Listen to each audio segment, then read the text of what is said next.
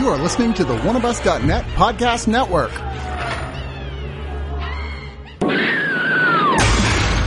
come from the bowels of hell, guided by a master plan for complete domination of the earth. Has aroused such emotion that the management has been forced to state positively no refund. Oh my God, it's the Deliberations of Doom in the house to talk about, well, we got a lot of stuff to talk about. It's a big episode. It's a big a lot episode. of episodes. Yeah. Big episode recording session for the Deliberations of Doom, guys. No, seriously, we actually... I hope everybody did their stretches. So it's going to be a marathon. I did. I've done like 3 shots. I consider that my Deliberations of Doom workout routine. Wow. By part 3, we're going to just be blackout drunk and gibbering. Yeah, and people will be like, man, that was hysterical when you said that. And be like, I said what? Oh, it's going to happen. All right. It's going to happen. We're really making everybody want to listen to all these episodes. Hey, but this is the part where we're still relatively sober. Yeah. So Relatively is a word. this is, of course, our horror podcast. I'm Porgcast, where we just talk about murdering porgs. Well, No spoilers. I haven't okay, so we should just do seen it something. yet. Should we just do a separate episode for Other Worlds? No, we're just going right into it. We'll Oh, see how it wow. goes. Okay. Yeah, We're gonna yeah, do it because like we were all at the Other Worlds Festival in Austin, which is like, what do they describe themselves as? It's not just sci-fi because it's got horror too. It is no Sci-Fi Film Festival. It's the Other World Sci-Fi Film Festival. Okay, so but science they fiction. have horror. Well, yeah. What happened was Right. they kept getting all these great horror submissions because obviously they're a genre festival, and eventually they decided to do the Underworlds portion Fuck of it. it. Yeah, Yeah. That's 'Cause smart. They had to turn down so many good movies. They're like, and it makes sense. Yeah. I think if you're a fan of sci-fi, you're probably a fan. They're of horror. cousins, man. Yeah, they're related. Yeah. And it fits. It's the same fitting sport. because we're going to be talking about sci-fi horror. All right. What's up? Great people. Seriously, the people at the Other Worlds Film Festival were so accommodating and so friendly. And Flick's Brewhouse is actually really awesome. I've Brewhouse never is been there. great. Great beer. Other Worlds Sci-Fi Film Festival is a festival located here in our hood of Austin, Texas. It's a 4-day festival. Technically Round Rock. Technically Round Rock, but we're going to say Austin. Yeah. And it's it plays at Flick's Brewhouse, which is a movie eatery thing that brews its own beer, and so it's pretty rad. And they show a mix of horror and sci-fi, and they also screen classic sci-fi movies, like 1 or 2. So this year they showed Event Horizon and A Black Hole, and they actually had the director of The Black Hole was there. And I kept seeing him, and then later I realized it was him, and I was mad because I didn't say anything to him the whole time. So I would say in the interest of full disclosure, because it is important to do so. Yeah. Like, the large reason we went in the first place is because the Summers Brothers had a short in it. Right, we played at Other Worlds last year. We were fortunate enough to get in with our sci-fi short, The Bench, which is available and you can check out now on our website, grandschemeproductions.net. We showed there, and we had a great experience, and we were hoping to get in again this year, and we did with our horror short couples night. So we were going to go, and we said, you guys should all come. You know, you should. This is right up our alley. There's horror, there's sci-fi, and I think it's something our audience would And want. beer. And beer, yes, and alcoholic beverages. So Plenty of that. yeah. And I just want to say Couples Night did fantastic. Again, You biased. guys got Biased. such No. a great... No. I'm not biased at all. We would talk shit about you in a second. That's true. That's true. But the audience reactions to Couples Night Yeah. was amazing. Like, you guys were definitely It was like great the night. sweethearts of the Yeah, night. I kept, obviously we're all hanging out, and I kept being there when people were coming up, going, "Y'all are the guys who did Couples Night. That was so good." And then they're like, "What are you doing later?" So let's, so in the interest of time, I guess we start talking about what we did see there. Yeah. Well, I mean, first off, you guys did see, like you said, Event Horizon Yeah. with the actual, what was it? The Philip Eisner, the writer. Yes. was The there. writer. So yeah, Phil and I went. It was their opening night movie was Event Horizon. It was the official 20th anniversary screening of the movie.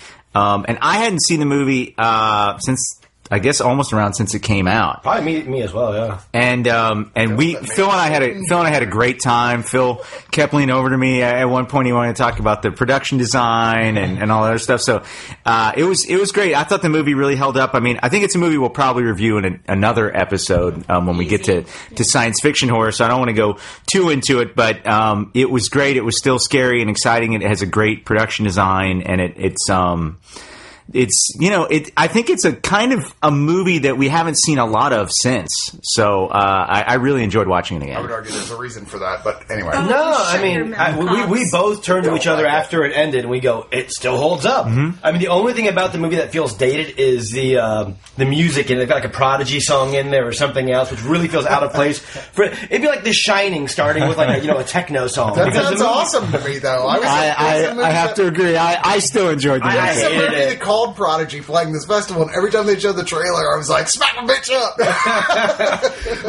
It felt out of place because, like, it really is The Shining in space. And it shouldn't have, like, songs that are only there to, like, for marketing appeal and whatnot, because it was hot at the time, when the rest of the score had none of that in there. But everything else I loved about it. The reason for that was because it's a shitty movie. It's not a shitty movie. Wow. I love it. Like it. There is to be continued in more depth. Sorry. But I did want to say real quick, just because we probably have fans, Phil and I got to talk a little bit with the screenwriter, Phil Eisner, who was in attendance, who was a really nice guy and had some great stories about the movie. But afterwards, at the after party, Phil and I kind of cornered him. We said, why didn't they make a sequel to this movie?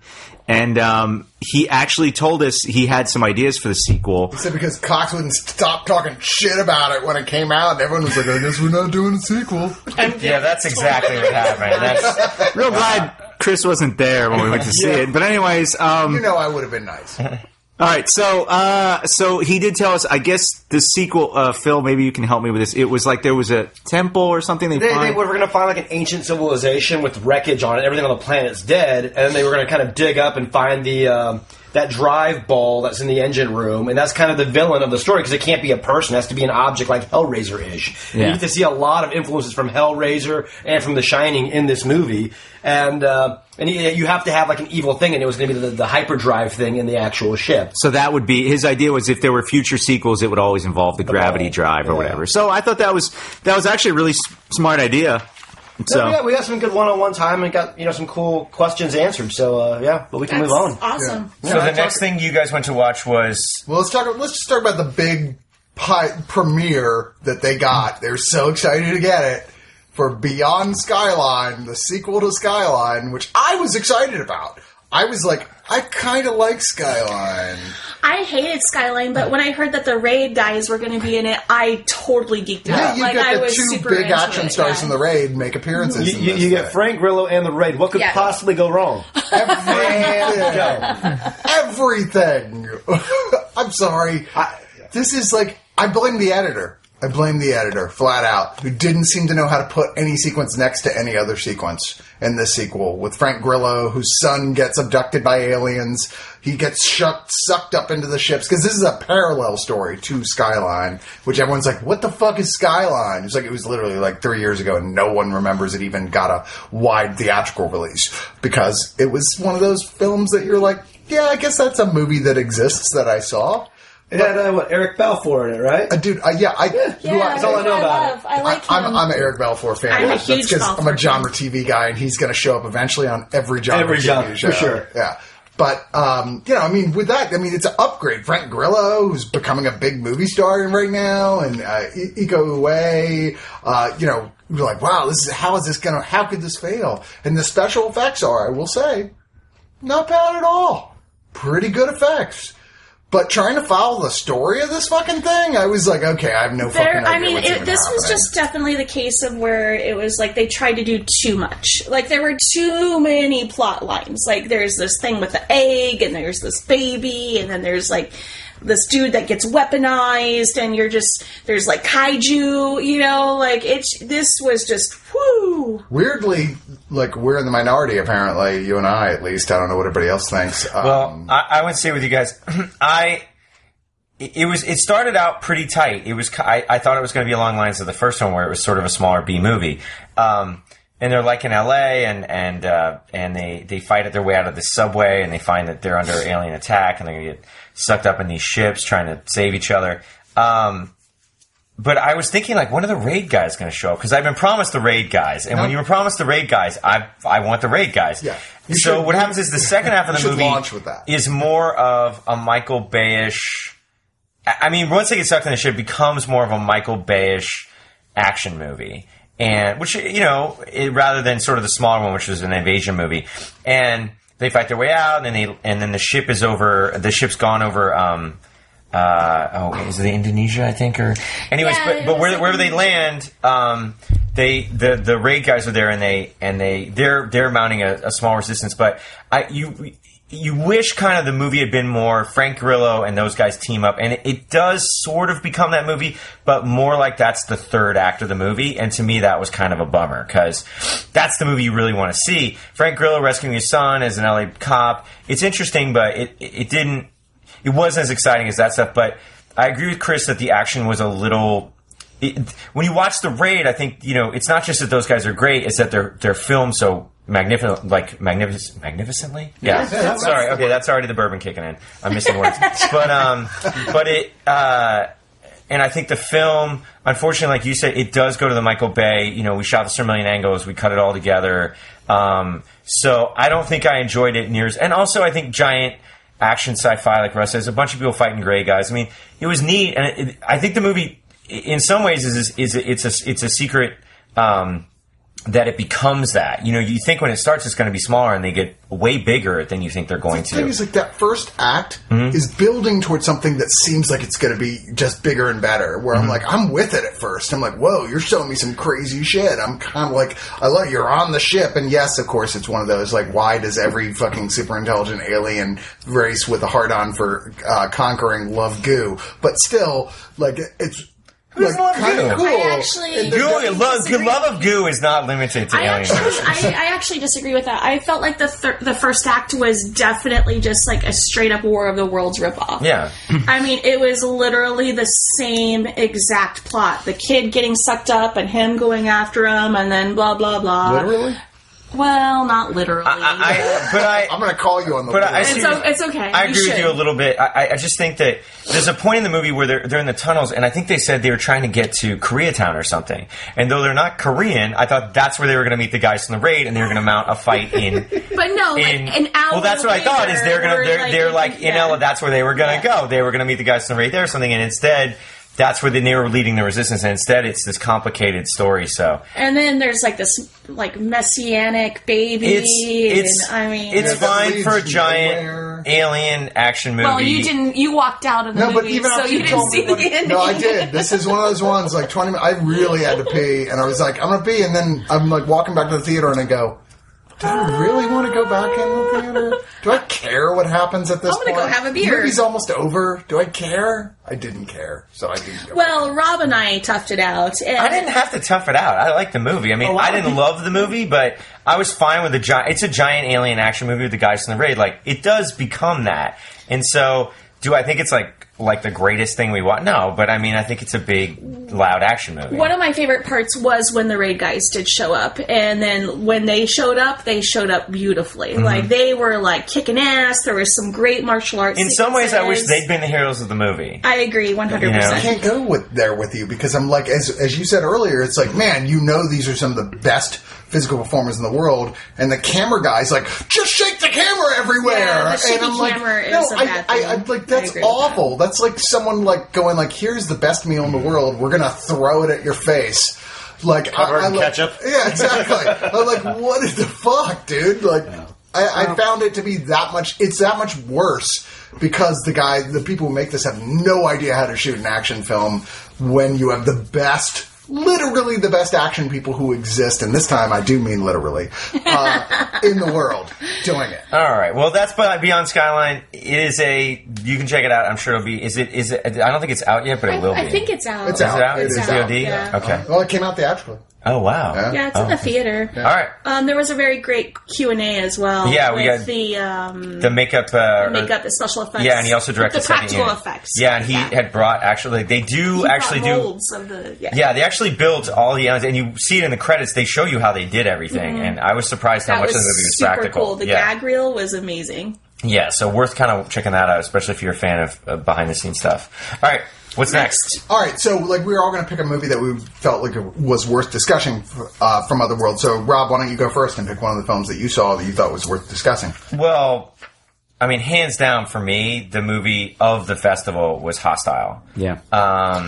I guess it hasn't. I don't know if it's gotten a big release yet, or where you can see. I think it's really just making the the festival rounds. But it's a post-apocalyptic thriller with a young woman who is making her way through a wasteland, a desert, and is trying to get back to what's obviously where she and some other survivors have camped out. And she's like a scavenger type person. And there's some kind, and there's an I Am Legend type vibe that there's these creatures out there that were probably formerly human that can get you if you're on your own. And the movie begins to bisect itself. It flashes back to who she was before that, where she was a struggling drug addict who has a guy who kind of has his shit together fall for her, and it's their love story. And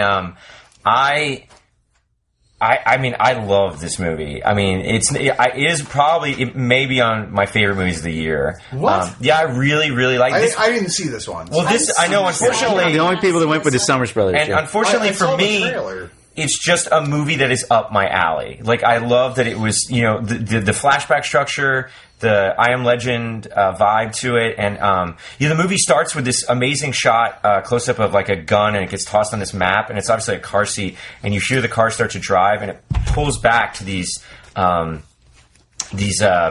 drone shots of her vehicle driving through the desert, and she puts in a tape and they play this slow cover of House of the Rising Sun, and I was like, this is my movie. Like, what is going to have this movie? So I loved it. I think the leads were great, and I encourage everybody to check it out. I don't know what the distribution will be on it.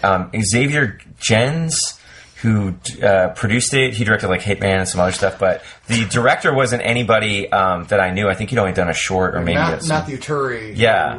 Who, let's see here. He is better known as a second unit or assistant director than he is a director. But yeah, I just really liked it. I'd say the very last 10 minutes, I have mixed feelings about. I don't know that and thinking about them, they may have been a little more successful. But it was a neat idea that this woman who struggled in everyday life sort of thrived in the apocalypse, that was where she was kind of meant to be. And I think also it was kind of great that it was this unapologetic sort of post-apocalyptic zombie-ish movie, and then in the same sense it was a really great relationship movie in sort of modern day, and I think I was somewhat surprised, because you'd think, being the guys we are, we'd be like, oh yeah, the stuff in the modern day with just a love story was boring, but it was really great. And I just wanted to give a shout out. There's the guy that plays her boyfriend in the movie, is this sort of, French, he looks like Bradley Cooper or something. He was really good looking and cool. And I thought absolutely fantastic. I was like, I don't know how this guy doesn't become a giant movie star. His name is that him? Yes. Gregory Fitoussi. I love he had like more trouble with Gregory than he did with Sorry. Gregory. Anyways, but he's really great in the movie, and I hope to see more stuff from him. He was just amazing. He could deliver any line of dialogue they threw at him. So I kind of man crushed all over him. I didn't watch. Is it a foreign language film or in English? No, it's all in English. It's all in English. And they filmed in New York, Morocco, and somewhere else. It looks amazing. It's really and cool. it has Javier Botet in it, who is like one of my favorite people in the whole entire world. He probably played the monster. He does. Yeah. And I absolutely like. He played Mama. When we walked out, Two Pigeons. Like, he played so many. Bummed that y'all hadn't gotten to see that movie. I know. We really you told me, you immediately were like, Hostile was the best I showed up movie. late that day because I was seeing a screening on the other side of town, and y'all were like, I think you'll probably be able to see it. So I think it's making the festivals. But Russ, did you have something?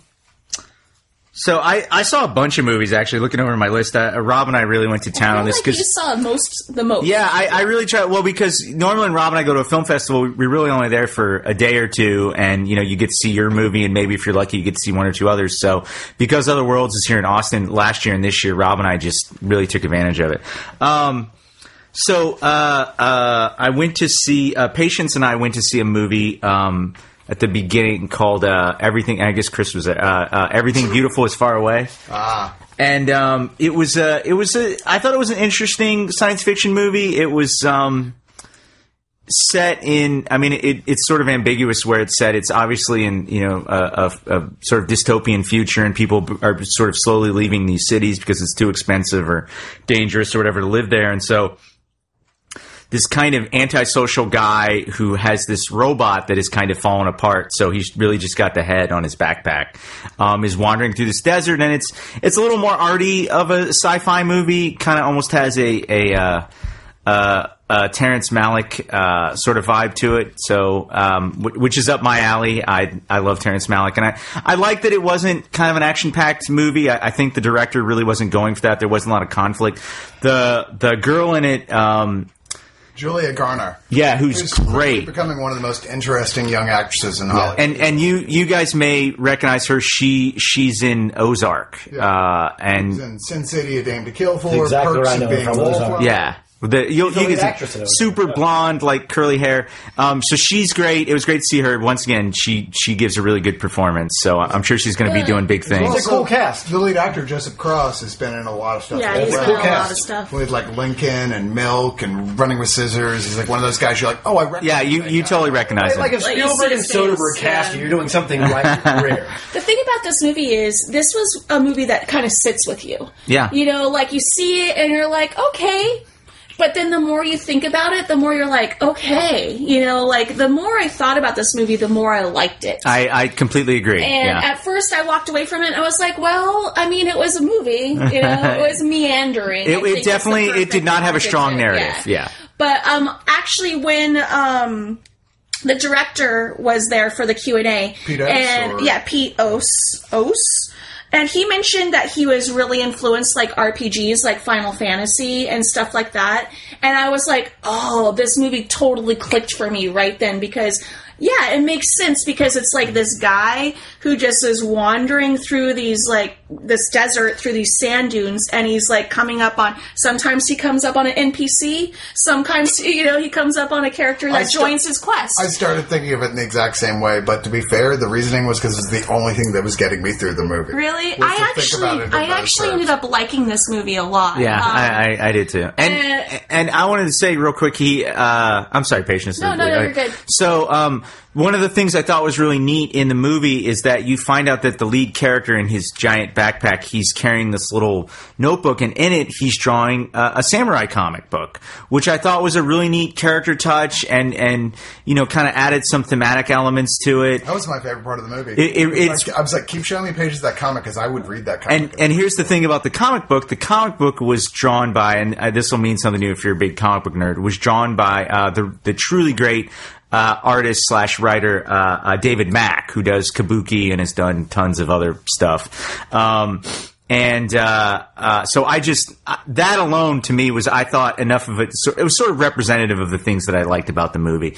We'll see if it shows up on streaming or what, but I think it's worth. I think if you have the patience for it, yeah. I think it's. I know every time that word's going to come up, we're all going to laugh. I think that it's worth seeking, and I thought it was one of the more interesting. But it really was a very pretty movie. It was, really pretty. I actually kind of liked where it went in the end. But that robot Susan is a fucking cunt. Just FYI. Wow. She's the worst. When the robot starts talking, she's just like the worst, most like 3 degrees. She's like this Hollywood cliche of a Jewish mother who's really disapproving and is just like, oh, it's not really what I would have done.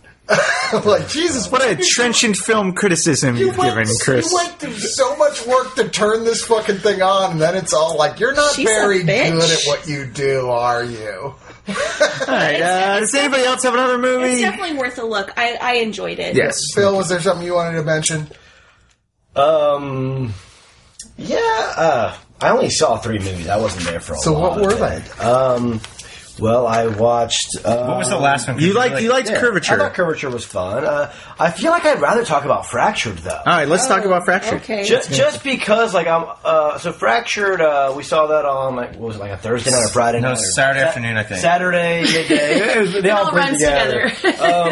But the thing, like, so it had a lot of, I guess, promise, if you will, but there was like a lot of. I'm talking about it more so from a standpoint of there's things to learn from watching this movie, and I always like to find like film things in movies, and so I'm watching this movie, and I don't know how many movies this director's made. Can we click on that? Let's see how many movies this filmmaker made. I'm still trying to find it because there's like 80 movies. There are a lot of Fractured. Yeah. Anyway, and watching this film, and it's about these two characters, and they seem like they're in love, and they're in a car ride saying they need this vacation. They get to this house, and there's this person stalking them when they get to this house. But like something that really kind of stuck with me in this movie, which I just wanted to like, I don't know, hop in a time machine, if you will, and just, you know, be there on set, just feel like a little drops, little nuggets, because there's certain things where I'm like, man, they fell for some pitfalls that I feel like the movie was almost a really, really good movie, but I feel like they kind of did this thing where I'm like, they held the value of a twist over the value of characters' development. And I feel like as a filmmaker, like looking at that film, it's something really we can all like, you know, learn from and like, you know, learn about is, I feel if the twist isn't as interesting as your characters could become, then don't do it.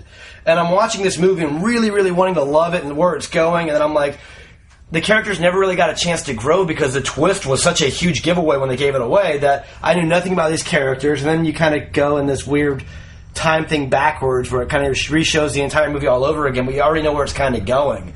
But it had a lot of promise, and I feel like, in all honesty, like a few little tweaks here and there, and I would have loved it. I was really with it with the first half. Yeah. Where I'm like, oh, it's you know, it feels like it's leading towards either a home invasion film or a weird shit happening deep in the country, like maybe aliens or something film. But that's the fun of the first half, is that you just don't know. It's playing with you, and it keeps doing. And it has a clever twist. It does have a clever twist. It's just the execution of the twist after that. It's just the clever twist is like, now let's go back and see the entire see the entire film again, but from the viewpoint of someone else who was involved. Yeah. And like recontextualize everything. And I was like, that's clever, but there's no more surprises. There's no more new information, so you're watching 40 minutes of stuff. But like at the same time, like I'm not going to dog on the movie. It had a lot of potential. It had some cool, interesting stuff. I thought the idea of it was cool. I just think that like some of the execution could have maybe been a little better here and there. But I think that this is just one of those movies that suffers from being a smidge too long. You know, it's just. They coming in a whopping 90 minutes on the nose. Yeah, maybe that's not the 80 best thing. minutes. But I mean, I feel like they spent like a good 20 minutes of the third act just like rehashing the whole entire first part of the movie, which was unneeded. I feel like it dumbed down the audience. Like the audience is like, oh, we're going to treat them like they don't know what's going on, and we're like, clearly we know what's going on. We get the twist already. We don't need everything to be explained to us. But otherwise, I really like the concept. I really like the first half of the. I mean, I kind of knew what was going to happen in the end. Yeah. There's like a point where when the lead character says this like thing, and you're like, oh, that's I get it. I think it's worth watching. It's worth watching for sure. Yeah, well, it was interesting. I didn't find the first half as it's interesting. You guys liked the first half so much. I was not particularly enamored of it. I thought it was clearly going somewhere, it's definitely slow. Yeah, it was very slow, and not much happened. And the stuff that did happen, I mean, there was sort of some bumps in the night and stuff. And it obviously was leading somewhere, and I was curious where that was. It does have the big twist, and I think I agree with everybody's criticisms of the twist completely. That said, I did not see the twist coming in any way. Agreed. And I was so blown away by the twist, which I thought was really neat, and probably the first 4 or 5 minutes after it's revealed.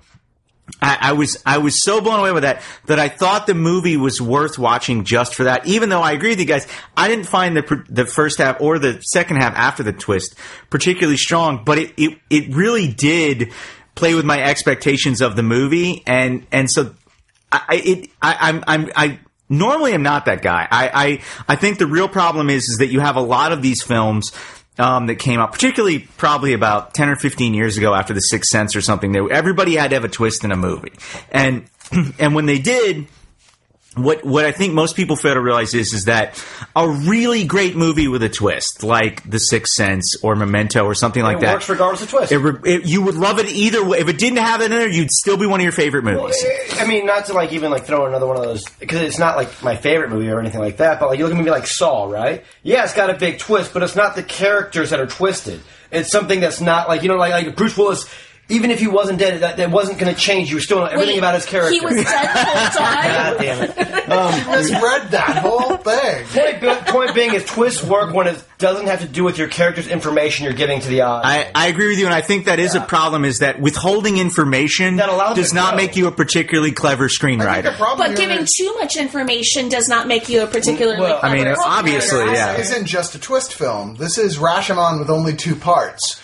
You know, and like with that technique. Someone should come up with a name like Rashomoning or something. But you know what I mean? Like, it's like, it's only one other perspective. But Rashomon's intentionally false narrative. This is not. This is just lying to me, like as a director, not as a character. Right. But it's one thing to be like Kaiser Soze. It's not filtered through another person's explanation. Find the context through what you're seeing, in which you're not. You know, you're only. Everything you're seeing is true. But you're looking at, because you're coming into it going, these are the protagonists. Like, I'm just saying, imagine this movie if it played through from A to Z, and you actually watch the characters, like, you know what they've done. You feel dirty watching this movie. You'll feel like, oh man, what's going on? And I don't want to give anything away, but I would rather watch that movie than the twist, and then rewatch the other. That's all. That's interesting. I hadn't really considered it. I like the movie. I'm probably exactly with Russ. Like, I found the first part somewhat tedious. I was like, this isn't poorly made, but it's a little slow, and I don't think it feels like it. I'm like, this really isn't that scary or anything. And then the twist happened. I again did not see coming, and it forced you to reevaluate what you've been looking at. Like, almost immediately, it's all snapped into place. Like, oh, okay, now I understand. I was looking at something. I thought it was something else.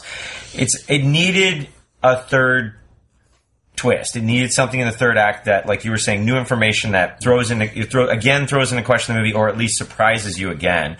And I feel like it didn't have that. So in some ways, I almost feel, as patient, it was too long.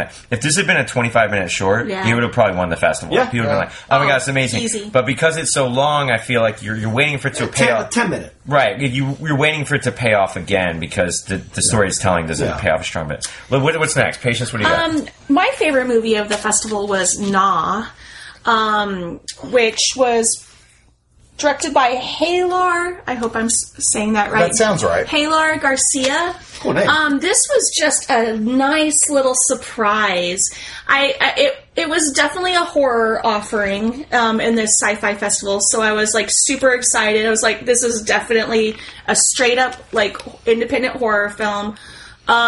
It's about this girl who's escaping her abusive ex-husband, who is also a police officer, and she moves. I believe it's set in Denver, Colorado. That was the impression that I got. And she moves into this like nondescript apartment building and befriends her downstairs neighbor, who just happens to be Kyle Gass from Tenacious D, who definitely stole the show. Like, he was so great in this film. He's like the kindly, maybe closet homosexual uncle who like takes her under his wing and just like brings her a turtle. Pet turtle, for the record. Not like here's a turtle, you should eat it. They're delicious. Pet turtle. Brings her a turtle. I can't remember the turtle's name, but it was really good. Yeah. It was like Tina Turtle. Yeah. That's what it was. Because she was obviously a victim of domestic violence. This film's biggest problem is just that every time Kyle Gass comes on screen, you remember how much not as good it was when he wasn't on screen. That's true. You're just like, oh man, every scene he's in, you're really funny and charming. Well, this whole motel, or I want to say motel because it kind of looked like a motel, but this apartment building that she moves into has a lot of characters, and they're all like bring a certain element. It's actually a very sweet movie. Sally Kirkland plays the manager of the hotel, who you're just like, I never would have recognized in a billion and years. She's like, she's like a total bitch. There's like this hippie guy who's like on LSD all the time. Anyway, so her next door neighbor cries all the time. And to the point where it's just keeping her up at night, and she finally... They're shooting the Babadook next door. Right? Exactly.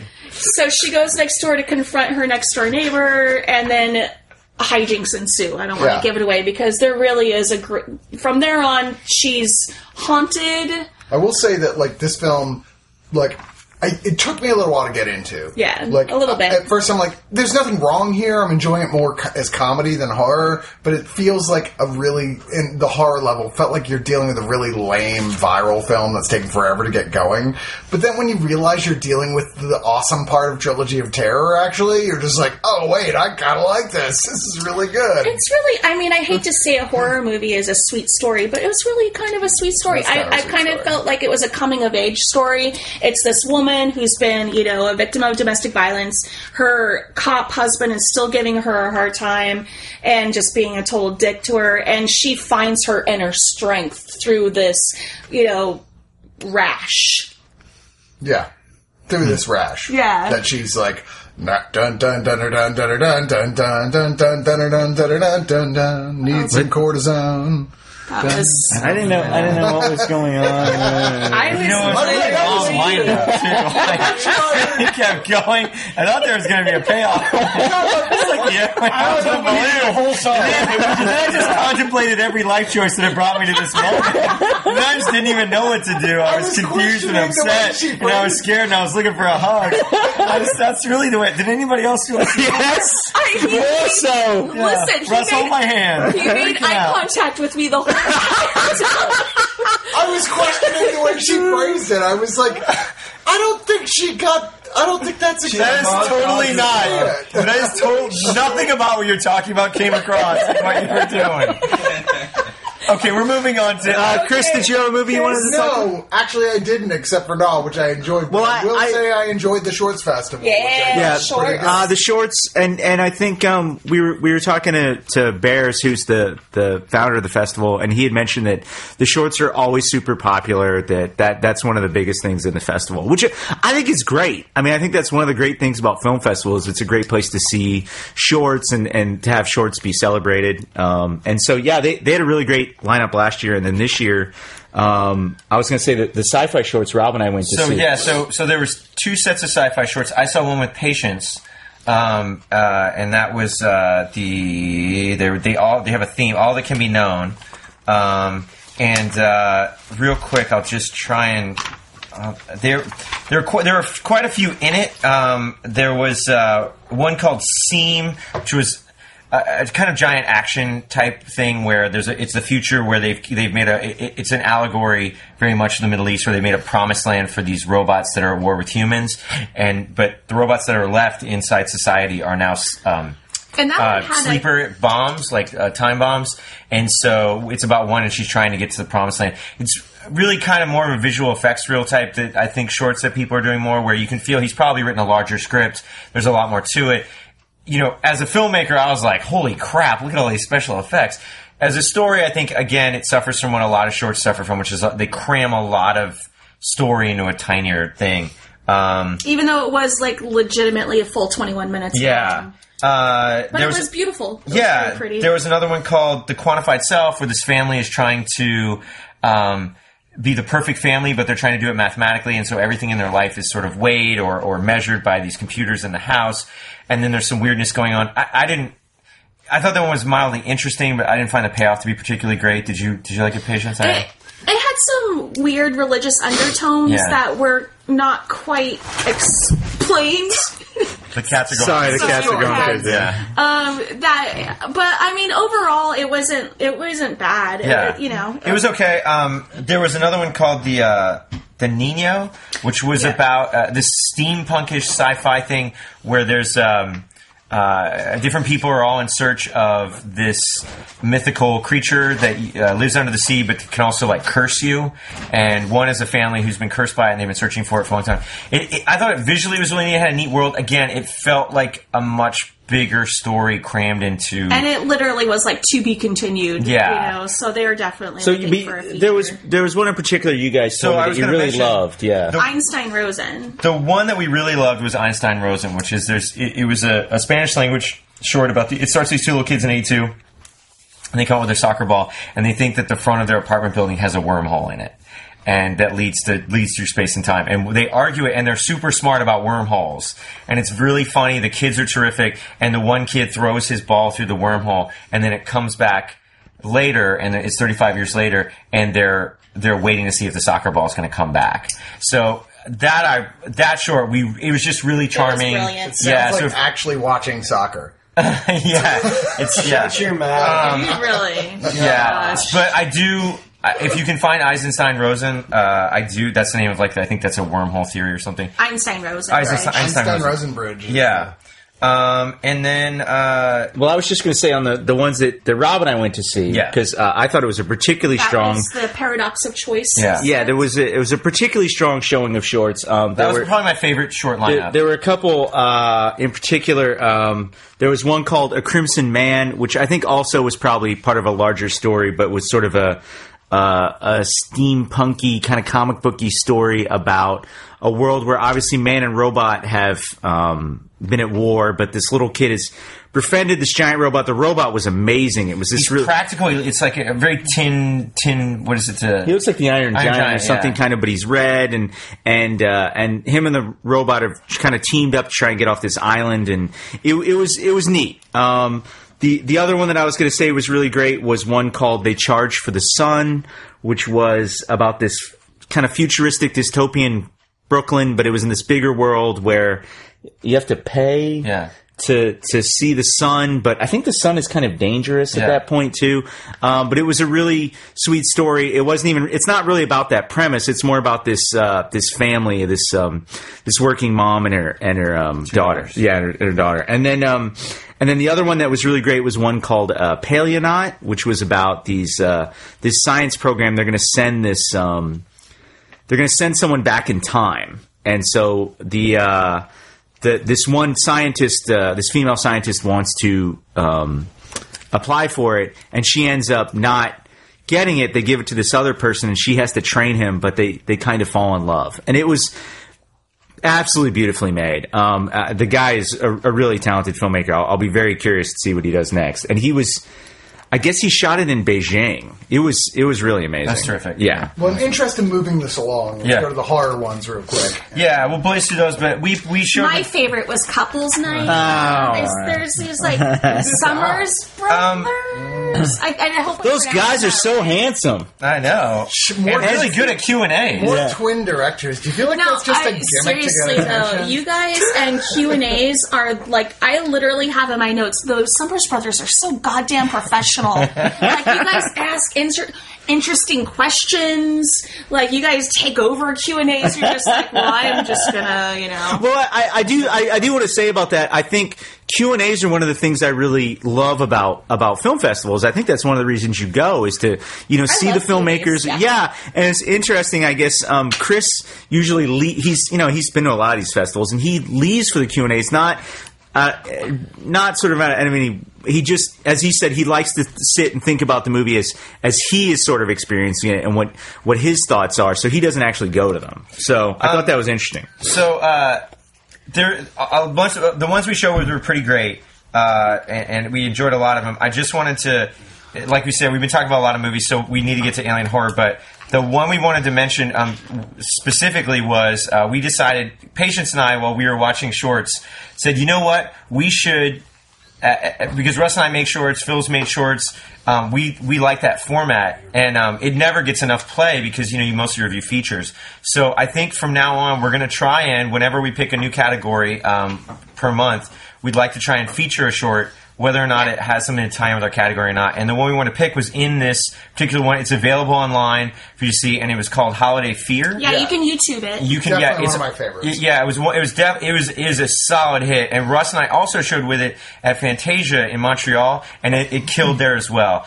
So for this Christmas, get your Holiday Fear on. It's available to stream online. I think the guy said it's on Vimeo. It's on Vimeo. And it's super short. Yeah, You've got no it's excuse like not to 4 watch It's a it. 4-minute short. But And it's it's one of fun. those, it's a big laugh to it. Yeah, It's and I think, it's just fun. I was dazzled just by the first shot because I think a lot of shorts spend a lot of time setting stuff up, but they cut to basically the setup in a couple of shots. You know exactly what's happened. And the genre it's setting Yeah. up. You've seen it in every big Halloween Yeah. movie or whatever. This is what happens when a horror movie ends. Right. Is how I would It was describe really it. fun. The actors were terrific. So, anyways, we highly recommend that, and that's we're gonna put that on our Facebook page as well. Yep, we're We'll gonna link to link and it everything. So, on the okay, I know we're DLD. gonna get to alien horror. So, Yeah, let's get to alien just horror. want to say, Other Worlds. I think the main takeaway was you can take away from this is that even if you don't like all of the movies you're going to see. And I've been to a lot of festivals, and I don't like a lot of movies at festivals.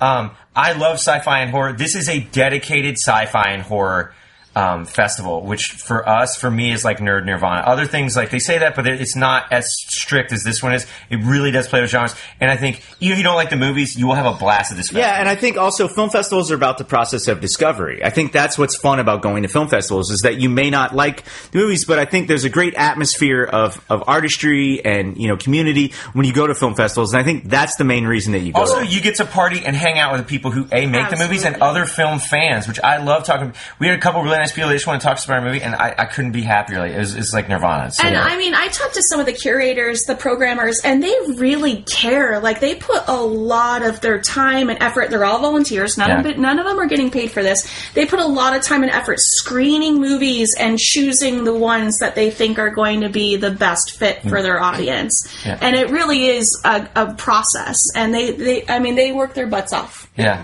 My main takeaway is, like, festivals have to grow, and it only grows through support. And this is their 4th year, and they're doing a great job. In year 4, they're ahead of a lot of other people that have only been around for a couple of years. And so, through, support and getting out there and watching the movies and showing up and, drinking the beer and having a taco, whatever you want to do, just supporting it.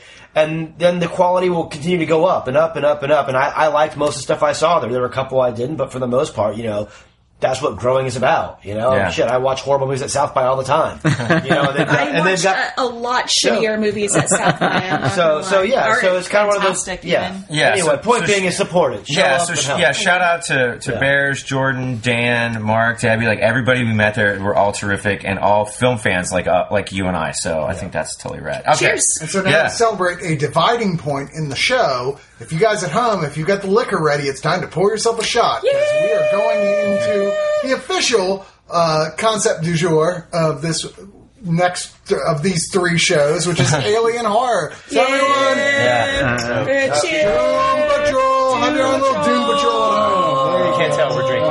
It's okay. It's gonna burn. All right, so Alien Horror. When that being said, we're getting started. We're doing it by date. So real quick, just a quick backstory. Initially, Russ and I and the rest of the crew, we were talking about sci-fi horror as being our category. And while we were out, Patience and Phil really made the argument that alien horror, in and of itself, was already its own kind of thing. And so we should do a separate show that was just alien horror, not sci-fi. This is the list we came up with, and I still stand by that. No, I'm super stoked that the more sci-fi, I'm a sci-fi freak. Now, so the more now the we better. get to do more sci-fi. Yeah, so we left off the big ones. I know everybody, when we put online, they all want us to review Alien. I'm sure you've seen Alien, and if you really want to hear us and what we think of Alien, you can always reach us on Twitter and Facebook. Quick, Alien, thumbs up or thumbs down? Thumbs up. Way up. Masterpiece. Yeah, masterpiece. Okay. It's a discussed Alien. Liar. Planet of the Vampire ripoff. Yeah, exactly. I feel like we're going to get a lot. I mean, we're definitely doing some more obscure, I think, alien horror. We're also doing some more familiar stuff as well. Yeah, I mean, we're doing like 2. But we're going to this one, I feel like we're starting with kind of some of the most influential stuff, absolutely. but that, like, your average person today may not be aware of. And I think a great place to start there is indeed, as you guys picked, The Day of the Triffids, which is based on the novel by the same name by John Wyndham, who actually also wrote the book The Village of the Damned. Right. That's our jam, though, Indeed. right? We loved that one. I did not, but I can understand you liking it. The original black and white one. John just Carpenter. Making sure. The John Carpenter one was trash. Which is also based on the John Wyndham novel. There was certainly this movie adaptation, which was kind of a thing when it came out. It was like a zombie thing when it happened, where everyone was like, whoa, fucking Day of the Triffids is awesome. It was a big deal. Yeah. But so was the book. And the author and a lot of other people still complain, you guys really kind of shit all over the ending. Because they were the producers were like, no, we kind of need this to have a pat, humanity wins ending, and the book is not that way. Give us the plot summary. The book is the struggle goes on. All right, so what's this movie about? Yeah, well, basically, meteors suddenly start like Night of the Comet? Like Night of the Comet. No, that's just their speech impediment. Oh. No, they... Another winner from Kiss Cox, everybody. Collect them all. They there people were like, "Whoa, cool meteor storm." Meanwhile, Howard Keel, who was this kind of big actor at the time, He's fun. I liked him. Not well remembered now, but at the time he was like had a big career. I feel like every Simpsons actor is based on this guy. I'm here to act, here to do things, here to be big. You may remember me from such films as Day of the Triffids. He's that guy. I'm pretty sure back then the only qualification for being a famous actor was like your good looks. You had to have chin and then super hairspray dyed black hair. Right. You know what I mean? If you had that, you were good to go. My bad. I interrupted. Sorry. Well, he's a Navy officer. When we see him first, he's lying in a hospital bed. His eyes are bandaged because he had some sort of accident. He's waiting for them to heal. And the doctor, when we see him, is like the day before the meteor shower. Like, tomorrow morning, if everything goes well, you should be fine. We'll take the bandages off. You should be fine, but you can't take it off before then. So it flashes like the next day, takes him off, and he's like, "Where the fuck is everyone? Everyone's gone. The hospital's a mess." You may remember this beat from such movies as 28 Days Later and The Walking Dead. The Walking Dead. Yeah, it's a super influential moment, and it's really striking. Yeah, exactly. It really is the same. Yeah. And we see him starting to realize something went down because when he finally meets other people, everyone else is blind because anyone who could see, who was like conscious when the meteor shower was going on, is blind. And even worse, there's a bunch of carnivorous, like 8-foot-tall flowers, like lurching around who are eating people. Yeah. Sorry, I'm reading my notes. I'm laughing at some of the shit I wrote about. Yeah. This is gonna get good. So he attempts to survive the apocalypse. He picks up a few people on the way. And there is a parallel story. Yes. Is there? Which was in the lighthouse. Which was at the same time. There's a B story about a couple in a lighthouse who are scientists and they're stranded on an island and they've realized the invasion's happening. You mean the chick that just screams for 5 minutes? Yes, that's exactly who I mean. Yes. Holy shit, she is the cliche, like, helpless female. All right, so Patience, your thoughts on this movie, Patience? I can't wait. I had issues with this movie. I gave it a lot. It's 1962. Like, it was a different time. Mm-hmm. But the misogyny in this movie was just so bad. Like, the fact that she literally could not do anything, and he's just like I guess it's her lighthouse husband, or I don't know, and he's just like drunk and on scotch. And he's just like, "Oh, I hate you," and she's just like, "Oh, why do you hate me?" Now, Patience. Let the men discuss. I mean, my biggest it was notes, so bad. And then at one point, like, okay, so they finally make them their way to. He picks up this little girl, which is fine, but there were some issues with the whole train sequence as well that I don't know. I don't want to spoil anything, but no, this is spoiler proof. 1962, and they end up like how do they drive the fucking train if they're blind? Like, how do they fucking drive the train? Anyway. It's on rails.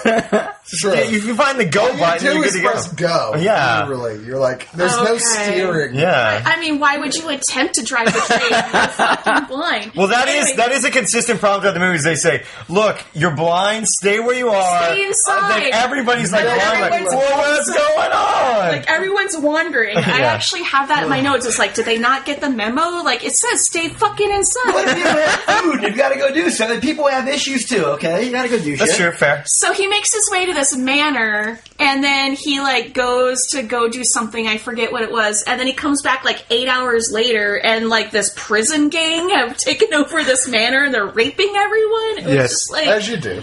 I guess in 1962, these are real, later. Yeah. like, these are real fears in 1962, I guess. Now? I'm going to get raped. I mean, I'm definitely scared of rolling gangs of escaped convicts getting into my And then home. how could the escaped convicts, they were seeing, like, none of them. No, because they were all in prison. They couldn't see. They were all have windows. windows. I will say, So it is very Night of the Convict then. But all that stuff is so prescient. I mean, this is what years? It's 1962. This is way before any of the other zombie stuff and that whole, like, oh, well, the monsters aren't the real monsters. Humanity are the monsters. This is really kind of one of those, like, apocalypse has happened. Everyone's wandering So did you around. like the movie, Chris? Humans are the real monsters. I really did. I did not Okay. like the liked it a movie. lot. It took like 10 hours for one plant to get close enough to you to hurt you. But you were blind, so 10 hours was, like, still deadly. Oh, God. Like, the blindness was much cooler plot point than the killer plants. And a much more sort of prevalent yeah, one, yeah. I agree. So Phil? Phil. Phil's dying. Yeah, let Phil. Phil is dying to talk about I'm in the middle. Notebook. Like, I liked it for like what it was, but it's a fun movie because it felt like a dream sequence out of Harold and Kumar. Like they're about to smoke these fucking plants up. And it's just so high. These plants were just walking and like. Yeah, shambling. Like shambling towards things. But like, I'm watching it and like this guy's got like his hot wife in this lighthouse. He's like, "Shut up, broad. Bring her my scotch. How come I only got one bottle, broad?" He treated her so horribly, and she was beautiful and trying to be she was trying to be considerate every scene. She's super support. I totally agree. Weirdly, none of that was in the book. None of that was in the original movie. They filmed the whole movie and went, "This is super short." Like, apparently a lot of footage didn't turn out, and they were like, "Oh, well, I guess we'll cut down to what we got," and people weren't available anymore from the main cast, and they were like, "We're going to hire some people to film a whole subplot just to fill out the running time." So my favorite scene about that entire couple sequence is the creatures are breaking in, you see this huge fucking sign, it goes, "Seawater, extremely corrosive, only used," and I'm like, really? Yeah. I mean, it just things like that were kind of comical to me. Where it's like, I get it's 1962, but there were people making brilliant masterpieces in 1960. Well, that's the whole thing. It's like, and it was okay. It was with the theme of everything else. I agree with like the writer, where it's like there was no reason to have a bad ending, and humanity will survive. I prefer the whole like humanity will keep struggling. You know, like we'll find a way, but we don't know what it is. Like there are movies like I look at that I don't know. I'm just trying to. It just seemed weird to me. Like, I mean, I get that I'd seen it all before because people have copied this, but it's like sometimes you watch an old movie and you go, "Man, why'd they even bother to even do this again? This is genius." And I watch this and I go, "Yeah, I can see why they did this again," because there's so many things that like they were limited to, like special effects and VFX, and it was fun. At the same time, I agree with the Summers Brothers wholeheartedly, and this is a very influential movie. Like, you can see where we get, like, 28 Days Later, Walking Dead, War of the Worlds, which we mentioned previously with the saltwater. I get it, but I'm like, I still think those movies would exist without this movie. I kind of do. Like, I don't think it exists with or without it. I don't know that I agree with that. So someone would have done it. I've always, I've heard about this movie for so long, and I have to say, this is just a quick side note. I always got this movie confused with the 70s film Food of the Gods. Do you guys know this movie? No, with the giant, anyway, so I thought it was that. I wasn't sure. But anyways, so I was like super excited to watch this movie. It was not the movie I thought it was. I have to say, I don't know that I totally agree. I mean, I think that the sort of trappings of the film are very of its era. I mean, it feels like a movie that was obviously made in 1962 in sort of the way, the camera work and the acting and the production design. But I thought that the film itself, I knew about the walking plants. I don't think I knew about the blindness thing. The scene in the subway station with the little girl and I go, wow, that would be horrifying. Like, I mean, that to me was a movie in itself. Like, imagine being like someone's blind guy's slave because you can see and you're a little kid. Like, that was really creepy, and that was kind of left. I thought the movie was going so much more in that direction, because that to me was terrifying. And then it kind of just goes, oh, look at these dumb fucking plants hitting your fence. Well, see, I thought that because the movie was more about the epidemic of blindness that had happened, which I was not prepared for, and I thought the movie dealt with in a really head-on fashion. I thought it was really unsettling and upsetting and scary. And I guess you guys, I mean, I see you guys were like, the plants were like kind of silly or whatever. If you take the plants out of the movie, it's a better horror movie. See, I don't know that I agree with that. I actually felt that the plants were weird. They moved strangely. They felt otherworldly to me. I thought they were kind of scary, and I guess you could chalk that up to bad special effects. But me personally, I was very affected by them. I was affected by the movie. I thought it was creative and interesting. Like I said, the things of its era, the misogyny and the sort of stilted acting. But I also thought it had. I want to say the movie is grim. I mean, it is like The Road grim, and that is saying something. I mean, it was really dark and upsetting, I'm sure they killed an actual dog. And the part, and Patience, the part Patience mentioned with the convicts, that was deeply upsetting to me. That did not involve plants. It did not, but I think that, but it does involve plants because then the plants show up and kill everybody. Here's the thing, though. Could you see yourself dying to a Triffid? Yes, I would but I'm fuck out of that plant. I would blind. Yeah. Plus, let's not forget. But the main characters are not blind. I'm following the main characters. As it goes on, we find And out they they live, the spit main deadly poison as well, like which you don't know at first. They like. I'm just saying, if they I can can't spit see shit myself getting killed by a villain, I'm not scared of They it. can spit. I did, and I thought that the plants were something. They have the scene in the lighthouse where the guy has to fight the plant. And it does not go particularly well. He has a very difficult time where the chick just screams, which is stupid. But the part where he has to fight it, I remember thinking to myself, like, I don't really know how you fight the Triffids, and that's kind of scary. The biggest problem with this movie is the stuff in the lighthouse. It doesn't really work. I don't know that I totally agree with that. I mean, I understand the stuff with their relationship, and it feels very dated. Don't you want to dissect the stingray? I'm done with the stingrays, see? Don't do the stingrays anymore. I've been doing stingrays for a week. I got one bottle of scotch. Yeah. I mean, Why doesn't the boat come with more of my scotch? Sorry. Listen. I thought for the most part, I thought it was a strong, sturdy film. I think it's worth seeing beyond just the fact that it's influential. What? And you watch it going, man, why hasn't anyone really reimagined this? Because I could see that, but I did feel that the movie itself is pretty good for what it is, and particularly for the era that's in. I mean, I do agree that particularly the ending of both plots, it sort of becomes the creaky movie that you were kind of scared it was going to be. But for the most part, I was really enjoyed this movie. Yeah. I feel the good parts of this movie were cannibalized already and already been remade. I felt like you could. This movie was beyond the fact that it was sort of influential. I thought for what it was, it was still really good in and of itself. When we put this on here, I had seen part of Day of the Triffids, and this goes to Chris's point. This was remade in the, I think, late 70s or early 80s as a miniseries. And I had seen part of that. And I remember it being, I'd seen part of it when I was a little kid, and part of it as a grown-up, like somewhere it was streaming, I was like, oh, Day of the Triffids, I'll watch it. I thought that's what Day of the Triffids was. I did not know it was a 62 movie when we picked it. So I remember that movie, and I remember thinking it was as Chris said, it was much creepier. Like, he's stuck in the hospital by himself. He doesn't know what's going on. He's keeping like a journal. The Triffids are different. They're more like giant flowers or whatever, and they're a little weirder, but a little also maybe goofier. But I was like, oh, I was actually kind of disappointed we didn't watch that. But knowing now it's a miniseries, I thought it was just like a remake of a movie.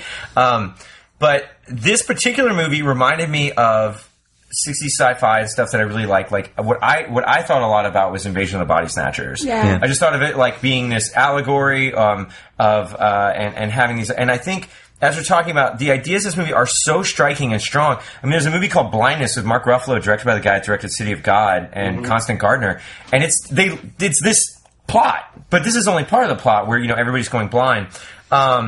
Which is, I agree with Russ about the Triffids. I see that they're clunky 50s movies monsters kind of thing. Yeah. But at the same time, they were unsettling when they showed up to me. They're not human in a very unusual way that isn't like a lot of the other movies. They're utterly alien to me, and that threw me. I'm not blaming the special effects. It's the idea of a fucking Triffid killing you. It's kind of, it's just weird to me, like, cause it's a plant. Like, it definitely. But that was what I found. There was an inhuman. There was an otherness. Yeah, an otherness that I found unsettling. It's not like a giant insect will fuck you up. A giant rat. I get that in the movie they don't pull off the concept to your liking, but to me the idea of it gave me the willies. Like, it was weird, and I was struck by it. I like the stuff. I'm with Rob 100% on that. It's just I found strange. myself, the more I thought about it, the more uncomfortable I was. Because when you're dealing with them, like, you don't know what they're going to do, and there's a relentlessness to them. Like, when they show up, you think, like, what are they going to do? Like, these plants can wait you out all day. I guess I just thought of all the movies that we watched, this was... He's trying to get all Matrix every year. He's like, that's what we need to do, scorch the sun. Like, no, Phil, no. Okay. So it doesn't work out. But I think that we talked about alien. This is an alien horror thing. Yeah. These things were genuinely alien to me.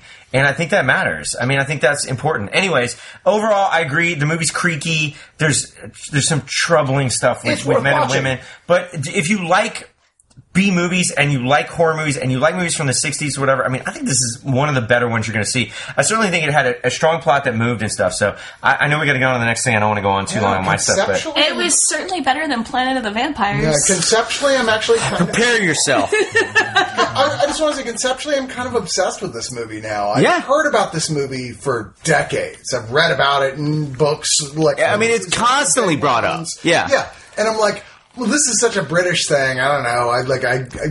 I'll get around to it eventually, I guess. And now, having finally seen it, I was like, I see so much possibility for a very modern update on this idea, because there's a lot of grotesquerie. But couldn't you say that in a sense that's what makes it? I think a lot of times when you go back and watch older movies, the movies that really hold up are the movies that do already have that modern streak within them. And they do. It does to some extent. Yeah. I think, like as Phil said, really good point, it's been definitely a lot of the greatest parts have already been grabbed by other movies. But I think there's a lot of potential to that idea of that combination of everyone gets blind. There are these carnivorous, mindless things that are just shambling around that use their blindness as well as paralyzing poison to just eat all the people on the planet that is so deeply fucking creepazoid. No. Like, how many Triffids are there on the planet? Everywhere. Well, I mean, that last they're reproducing quickly. Remember, the guy talks about they're starting to pollinate. Yeah, there was like a field that was full of Triffids. All right, what's next? What do we got? Planet of the fucking Vampires. Let's get it on. 1965. Moving forward 3 years with Italian director Mario Bava, who is probably better known to most people for his movies like Black Sunday. And especially Danger Diabolik. Yes, big fan. Diabolik! Yeah. I guess. I don't know. I think that's there's some debate on how to pronounce that. This is actually the first movie that his son, Lamberto Bava, who went on to big stuff himself. He directed Demons, didn't he? That's right. Yeah, he did. And, what is Stage Fright? Yeah. Yeah. But Bava, his first job on a movie was working here as his AD. But anyway, yeah, this was, even for Bava, this was a little odd. Bava was known for horror. He was known for sort of early, sort of pre-proto-giallo, if you will.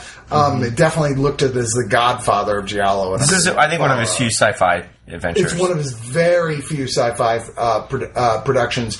Co-produced by AIP, an Italian international film with a story that basically needs to be described by patients. Why do I have I don't think we'll let Russ do it because Russ liked the movie. Right, Russ do it because I fucking hated this movie. Upon rewatching it, and I will say what I was saying because this is the last movie I rewatched. I was giving you it's not that good, and then I rewatched it. I was like, that's pretty good. Yeah.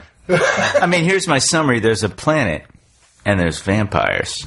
No, that's not actually the movie. Yeah, I've got a vampire issue here. I'm just going to go shit. I didn't even think about that. I'm going to agree with No. I don't even think. The Planet of the Vampires was a rename. The original name of the movie is Terror in Space. Yeah. Okay, so that sounds much And there better. is terror in space. So, Russ, quick. There's space and there's terror. Russ. That's my plot. So my plot summary was there's actually two ships, I believe, two sister ships that get pulled into the orbit of this mysterious planet, and they're seeking this beacon.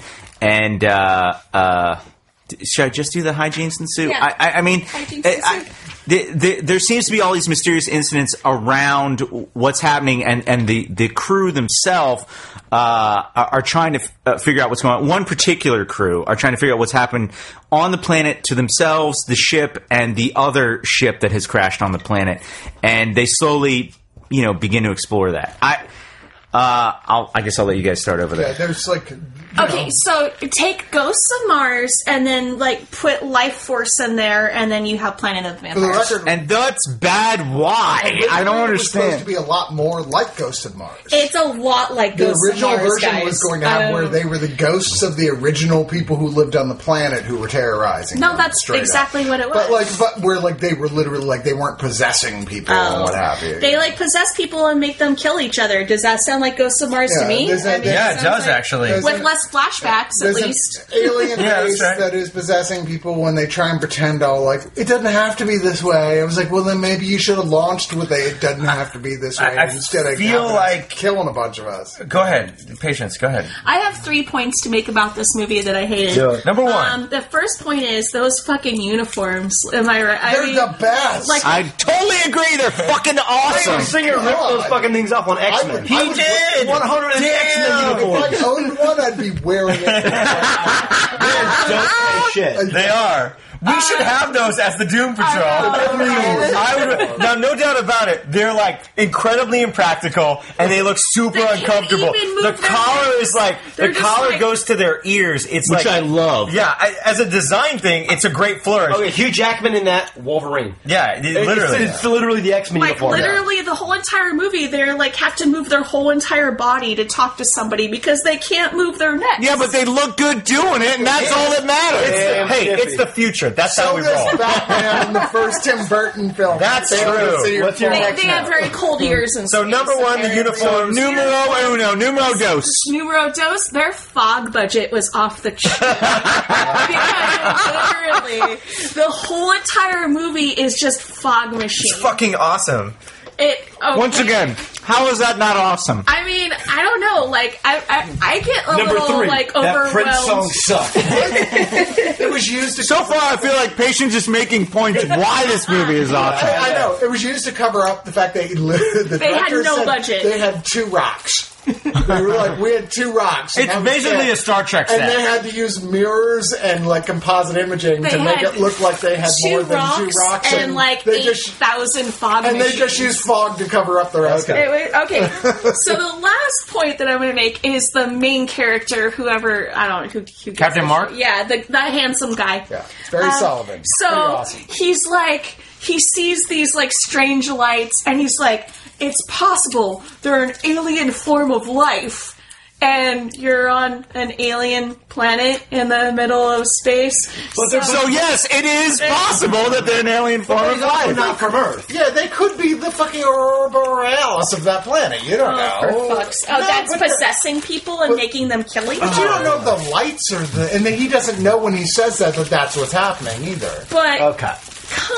okay. So Patience hates the movie. 1965. Is that it? Is that the only reason you like it, or what? Well, and I thought that the meteor rejector was a terrible name. I'm with her 100%. I've got a couple of notes on that. You've made this thing long enough. You've made this thing clearly. They're like, we can't even fly in space without the meteor without rejector. the meteor rejector, and nobody so was like, the better name. I than got an meteor. idea. Let's call it like. I think it was lost in translation because That's a good point. This is a great. You have to think like only like 2 of the actors spoke English. Yeah. It's one of those classic Italian films where everyone's speaking in their own language. They're going to redub it all anyway. And the Which was shitty classic. overdubs is the. I didn't even mention that in my problems with this movie. It was very. But that's Italian cinema. I don't know that you can totally take away from the movie for Like, that. that's even- I mean, there's shitty overdubs and the good, the bad, and the I was ugly. gonna Or, say, even or- in the fucking Bottom line is this: if you like the movie Alien, you got to at least appreciate this. Yeah. If you like Alien, you have to at least because this is definitely a precursor. Like if I was watching the movie and I definitely laughed at quite a few action sequences where it's a wide shot and a punch completely misses somebody and they go fucking foiling down like stairs or whatnot. But framing wise and art direction wise, like I loved every frame of this movie. I loved every frame of it. Amen. I thought every frame. I would have that that poster on my wall of that shot. There's just so much style. It's Yes! style, and Yes! even though it's limited because of budget reasons, it was still style, and it was still a cool. Like you could do a shoot on any of those sets today, and you'd be like, "That is fucking cool." And you can totally see how fucking Ridley Scott saw this 100%. and was like, I have some ideas for to make this better, or do something different with that same idea. 100%. It was small. It was really small. Probably like 20 grand. I mean, literally, at that like, time. and it's even more impressive the stuff he came up with to extend it because they had no budget. Like I said, with like using mirroring and digital compositing, like stuff that hadn't been used for 30 years in cinema It's still a because terrible they had moved on with better effects. And he did it to where I'm like, These effects look as good as anything else. So I absolutely I loved this movie. Wow. Yeah, wow! I love didn't twist. Never would have called that an ability. I love this movie. And he complained bitterly for like a month about having to watch it. Not about this one in particular. Yeah, that's true. Anyway, this one, I mean, I loved it. I thought I loved the X-Men uniforms. I loved like the art direction. I loved how he was being creative about how to make a planet out of nothing. Things I didn't like. I hated how easy it was for them to break into a spaceship, steal their meteor back, then walk back to their spaceship. Meteor rejector. I thought words like photonic ignition and it was just really funny. Like Fail to see the problem. They were just making up. And the best part was nobody else could withstand the gravitational pull of the planet. That captain was a tough motherfucker. Dude. Everyone else was passed the fuck out. He's like hitting buttons. It was like Clint Eastwood was on the ship. Dude, but they're like, that gravity got up to 40 Gs, and then like 5 minutes later, someone goes, humans can only withstand up to 25 Gs. You're like, you just said it was at 40 Gs. And the captain, literally, everyone else is passed out. He has one bead of sweat, and he goes, got it. Hits the buttons, and like there's things like there's stupid B stuff, some of the stuff in there, but I liked it for it, you know, and I guess to me, that's the difference between like Triffids and this, is like, I find this scary. I find the plant things not. I find the blindness, I guess it just is a relatable thing to me, I guess, which is what makes movies fucking great, is it's all objective. But that's the thing, or subjective. I thought Triffids was scary, but not terribly stylish. This was really stylish and sexy, yeah, but not terribly scary. Summers Brothers. Wow. Well, I'm really excited that Phil and Chris like this movie as much as they did. But are they vampires? Who? Okay, They're not. Clearly not. Clearly not. And obviously and I want to say vampires is life force, literally same vampires. I think it blah. And the problem is again. Okay. Another thing that was probably influenced by this movie. Yeah, and I wanted to say, you know, I think I love that about the movie, that it's called Planet of the Vampires. It has this big... It's a twist, there are no vampires. Yeah, and it feels like a big, like, sort of drive-in, like, oh, you know what we need? We need to call it Planet of the Vampires, guys. That's how we're going to get the kids into the drive-in. And I love that about the movie, that it's a total head fake, that somebody, you know, like 10 months after the movie's made was like, oh, and the marketing department was like, oh shit, what do we call it? We'll call Planet of the Vampires. Yeah, we'll call it Planet of the Vampires. Put some fucking vampires on there. I think that's great, and I love that about the movie. So I'll echo some of what Phil said. You know, I think it's a big, you know, pulp sci-fi magazine cover come to life. It's got beautiful colors and all that, and I'm a big fan of as we talked about Danger Diabolik. So good. And this movie, I was worried, you know, is this going to kind of be? And it did. I thought it lived up to that direction. It had that great 60s pop style to it. So it was definitely my kind of jam, you know. You could put any fashion brand, like say it's like a brand new like Versace ad on any of these sets. Yeah, and say this was it, and everybody would think it was amazing. The movie is fucking cool. It's cool. It is a super 60s cool movie. It's cool. And it has a genuinely dark ending. Yeah. It has a super horror movie ending with a twist. With a twist that I thought was really great. That twist was terrible. And so I just want to say, there's a scene where the crew has to go investigate this alien ship, which I think we've kind of touched upon. And that is, obviously, I mean, I think this movie is beat for beat Alien.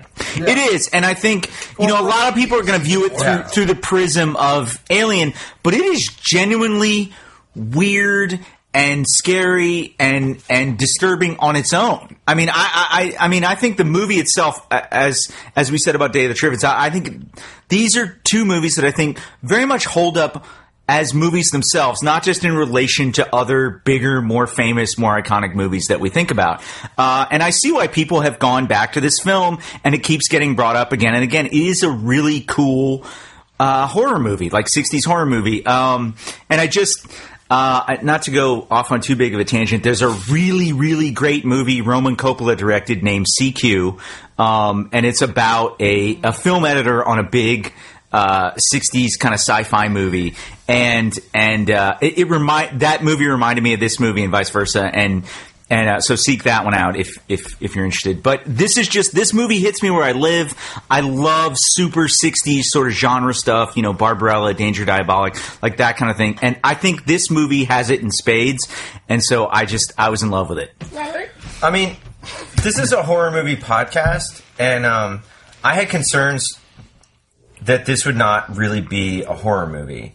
I thought it might just be kind of a 60s sci-fi thing, like a something like that. And in watching it, it was genuinely a horror movie. I felt that there was the villains, that there was sort of terror. I really was struck by the movie. Certainly the visuals, as everybody's pointed out, are kind of so neato. They're worth watching the movie for if you're into that kind of thing, and I'm way into that. But Baba's endlessly inventive visually. The atmosphere, the weirdness of the movie, the colors, the smoke, as Candace pointed out. I mean the patience. I'm sorry. Who the fuck is Candace? I know. Wait, what? I don't even know. So yeah, that's just drinking. But it's just one of these. Member of I know, but it is one of these things that I feel like. I think I'm thinking of candy actually, because I'm looking at candy. But overall, I was sort of. Candy's our stripper. And isn't, he's eating so much candy. He's like, candy has its own opinion about the movie. Yeah, it does. Which it liked the movie, and it liked all the costumes because they're really fucking cool. But overall, I was a big fan of this one, and I did think, like Russ said, like it is kind of this zombie horror, weird alien movie, and you can say it's kind of clunky or whatever. It's played in in these overdubs that sort of take out actual but I felt genuine. But those are things that I love about the movie. I felt dread and fear for the people in this movie. At least I was the girls were able to have guns and use them in this movie. Yeah, so, I mean that's there's definitely watching these older movies. There's definitely some issues. There's some challenges with there's some troubling stuff with the male female gender roles. But one of them was kind of a badass. The other one was helpless. Like the blonde chick was like, "Oh god!" But overall, I do feel was like, "Fuck you, I'm ready. Let's go." I mean, I mean, I'm shocked that Phil liked it. I thought Phil was going to get a lot of crap on it, but it shows how strong a movie it is. It's entertaining and it's fun, and it's what? If you make a movie that single-handedly influences movies I love, this is this movie. Like, I mean, you can't hate on this movie because if you hate on this movie, you hate on shit that is things that we. But I think, but it's more than just being the influence on aliens. It stands alone. I mean, without I look at Day of the Trip. There's moments in it that did influence other stuff. This, as a whole, and I mean, this creates Ridley Scott in a weird way. I mean, this is definitely. It's funny because if you watch it. You can see you can see Ridley Scott's ideas of smoke. You can definitely see, and I think I don't know which came first, chicken and the egg, but it's probably Dan O'Bannon saw this movie and said, "I'll use this structure to write Alien," and then he probably told Ridley Scott, "It's you got to think Ridley Scott was an art director first." Ridley Scott, well, I think when you see he probably recognized, it's Planet of the Vampires, it's terror in space. I don't know. For what it is, I did like this one probably more than I like Day of the Triffids, but I do think it's really a movie worth seeing. I feel like I like Day of the Triffids better than this cool. one. All right. I like them both for different reasons. Yeah. They're fun 60s. So what's next? What's next is the end of this episode of Deliberations of Doom. Wow. We're at an hour 22. Jesus. And it is got through 2 movies. Yeah, it is time no, we got through a shit ton of movies. They were just on the roll as well. Festival. Yeah. But we'll be back with the episode right before Christmas, where we'll start off talking briefly about Yuletide Horror, which is a new book that's coming out about the history of horror with Christmas movies, where we'll all make our recommendations of our favorite horror Christmas movie. Yes, we will. Okay. And then we'll go into the second part of our alien horror. So tune in then, and as we say, what do we say, Patience? Keep screaming! Keep screaming. I thought we were and telling bad jokes. Musical chorus. That's my job. Is it? It is. Get a new job, Cox. All right, I quit.